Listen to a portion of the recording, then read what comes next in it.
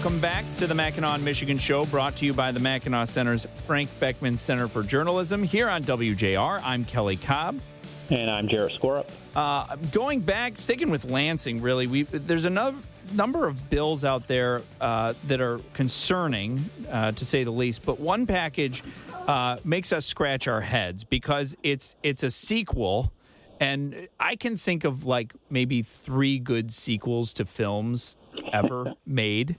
But for some reason, the Democrats in Lansing want to do a sequel to the film tax credits package and bring it back from the dead. And we've got Greg LeRoy on the phone from Good Jobs First to tell us why it was a terrible idea to begin with and why we should not have any subsidies or tax credits for the film industry here in Michigan again. Greg, welcome to the show. Thanks for having me, Kelly. Great to be with you. So, big picture, Greg, we're not sure what's going to happen with this package, but can you go backwards a little bit for us and just tell us, why there's a lot of states out there that have film tax credits. They try to draw Hollywood in to their states and think it's going to bring all this money and all these jobs. What's the reality that we see after now having years of these states having these tax credits and these subsidies on the books? Yeah, the big picture is, you're right, about 35 states have some form of these film credits or incentives on the books. And in our opinion, 35 states are making a terrible mistake because every single credible study that's ever been done by a state auditor, by an independent accounting firm, says for every dollar a state spends on film incentives, maybe it gets back 15 cents or 18 or 20 cents. I mean, these are gigantic losers for taxpayers. There's nothing you can do to tweak the edges of these programs to make them work for taxpayers, period. Wow. Yeah, Greg, this is like gambling. The return is terrible, but people have a lot of fun. And so, in Michigan, that was I can't think of a government ROI program that did worse. So we spent $500 million. We got 100 to 200 jobs for a couple of years. We bankrupted 3 studios. We almost bankrupted Allen Park, Michigan. We used teacher pension funds to bail out the system to make it work, and then it went away. So a lot of the conversation here is really about why this is different than last time around.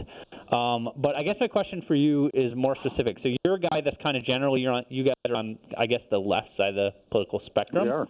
The right, or Mackinac Center is kind of seen as the right. So this is very bipartisan in a lot of states. Mm-hmm. It's mostly pushed by Democrats here in Michigan. Why should people on the left not like these programs? Oh, if you care about sound budgeting, if you care about responsible tax policy, then you can't embrace film production tax credits or media production tax credits generally. You just can't. Compared to, you're talking about $200 million a year for 10 years, $2 billion. What could you do with that amount of money to help children catch up from the COVID pandemic effect? Mm-hmm. What could you do for your infrastructure? What could you do to help make the state more sticky for high-tech manufacturing? There's so many better things you could do that would actually last. The trouble is the film production credits go away when the lights go off. They're ephemeral. And there's all these other states throwing money at the same companies. So the companies, it's the degree of subsidization of film is so lavish that it causes what economists call rent seeking. It actually distorts behavior in a way, way beyond what the market would normally dictate. And that's the trouble. You're throwing huge amounts of money away at things that are ephemeral.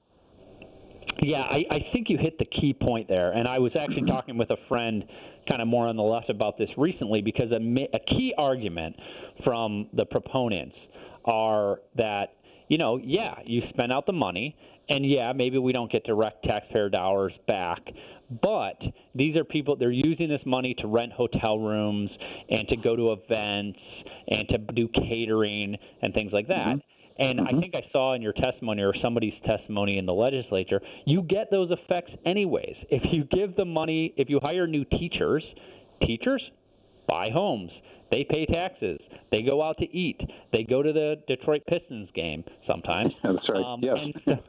And so, I mean, yeah, I've never been – that seems a very persuasive argument to lawmakers, but it's been really unpersuasive to me because I think – what do they think the money that you give to spend on government employees or even with tax cuts or whatever? I mean, the money gets spent in some way.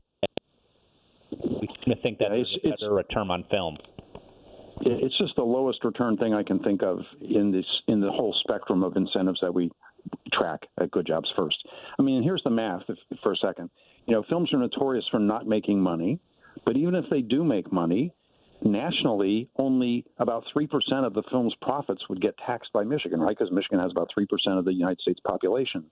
Mm-hmm. So you're talking about some little 3% of some profits, and then it gets taxed at 6%, which is your top corporate income tax right there. So, you know, $10 million in profits would get shared down to $300,000 times 6% is, you know, $18,000 in taxes. But if the film spent $5 million producing in Michigan, the company would be due for $1.5 million in credits versus maybe $18,000 in taxes. So calling these a tax credit is a whopper. It's nonsense. These are giant cash gifts. Yeah. Is there anything to the point of view that it makes a state look cool or better? I mean, Breaking Bad makes New Mexico look great. House of Cards apparently made people want to go to D.C., you know, whatever. I mean, the thing with Michigan... Even though it was shot in Maryland, yeah. Even though it was shot in Maryland. Well, the Michigan thing is like, all we did was we turned Detroit into a war zone for like 7 movies. But anyways, I mean, there is something to people of like, well, it's basically a commercial for a state. Is there anything to that point of view? There are arguments to be made there, you know, that it's a tourism booster, frankly, and maybe a location booster, a site location booster if people think that living and maybe moving their business or setting up a business in a different place would be attractive based on what they saw in a movie. Those are very intangible, very difficult things to measure. And I don't think they begin to move the needle out of the big loss zone. I also have to say that of the ones that we have shot in Michigan and have been a tourism booster, or at least try to portray Michigan, like I'm thinking like RoboCop, you know, the war movies, and it doesn't help Detroit's image at all. It doesn't make people want to come here. So what is the justification? What are the reasons that you hear, Greg, as to why they actually should do this, aside from the simple fact that the Film Industry Association spent like $17,000 lobbying for this law? What are the real reasons that people give to say, well, no, we really should have this. We should have this back? Because so far I haven't heard anything.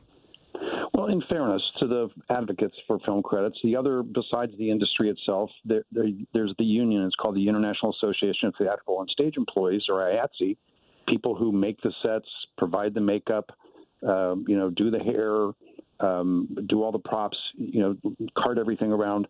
Those are good union jobs, and Hollywood is highly unionized. And so obviously, to the extent you have IATSE members in Michigan who haven't gotten much work, I think one gentleman testified that he actually moved to another state, would come back, if there were work for him available there. They are very much in favor of these. The challenge is you've got so many states chasing a finite amount of behavior. So to me, it's just enriching Hollywood. You and I don't have more time to stream movies because Hollywood gets more film credits from a 36th state instead of a 35th state. That's not how it works. Right. Well, that's interesting. It comes down to unions at the end of the day. Greg, LeRoy with Good Jobs First, thanks for joining us. We appreciate your thoughts. Great to be with you. And we'll be back after a brief break with more of the Mackinac, Michigan show here on WJR.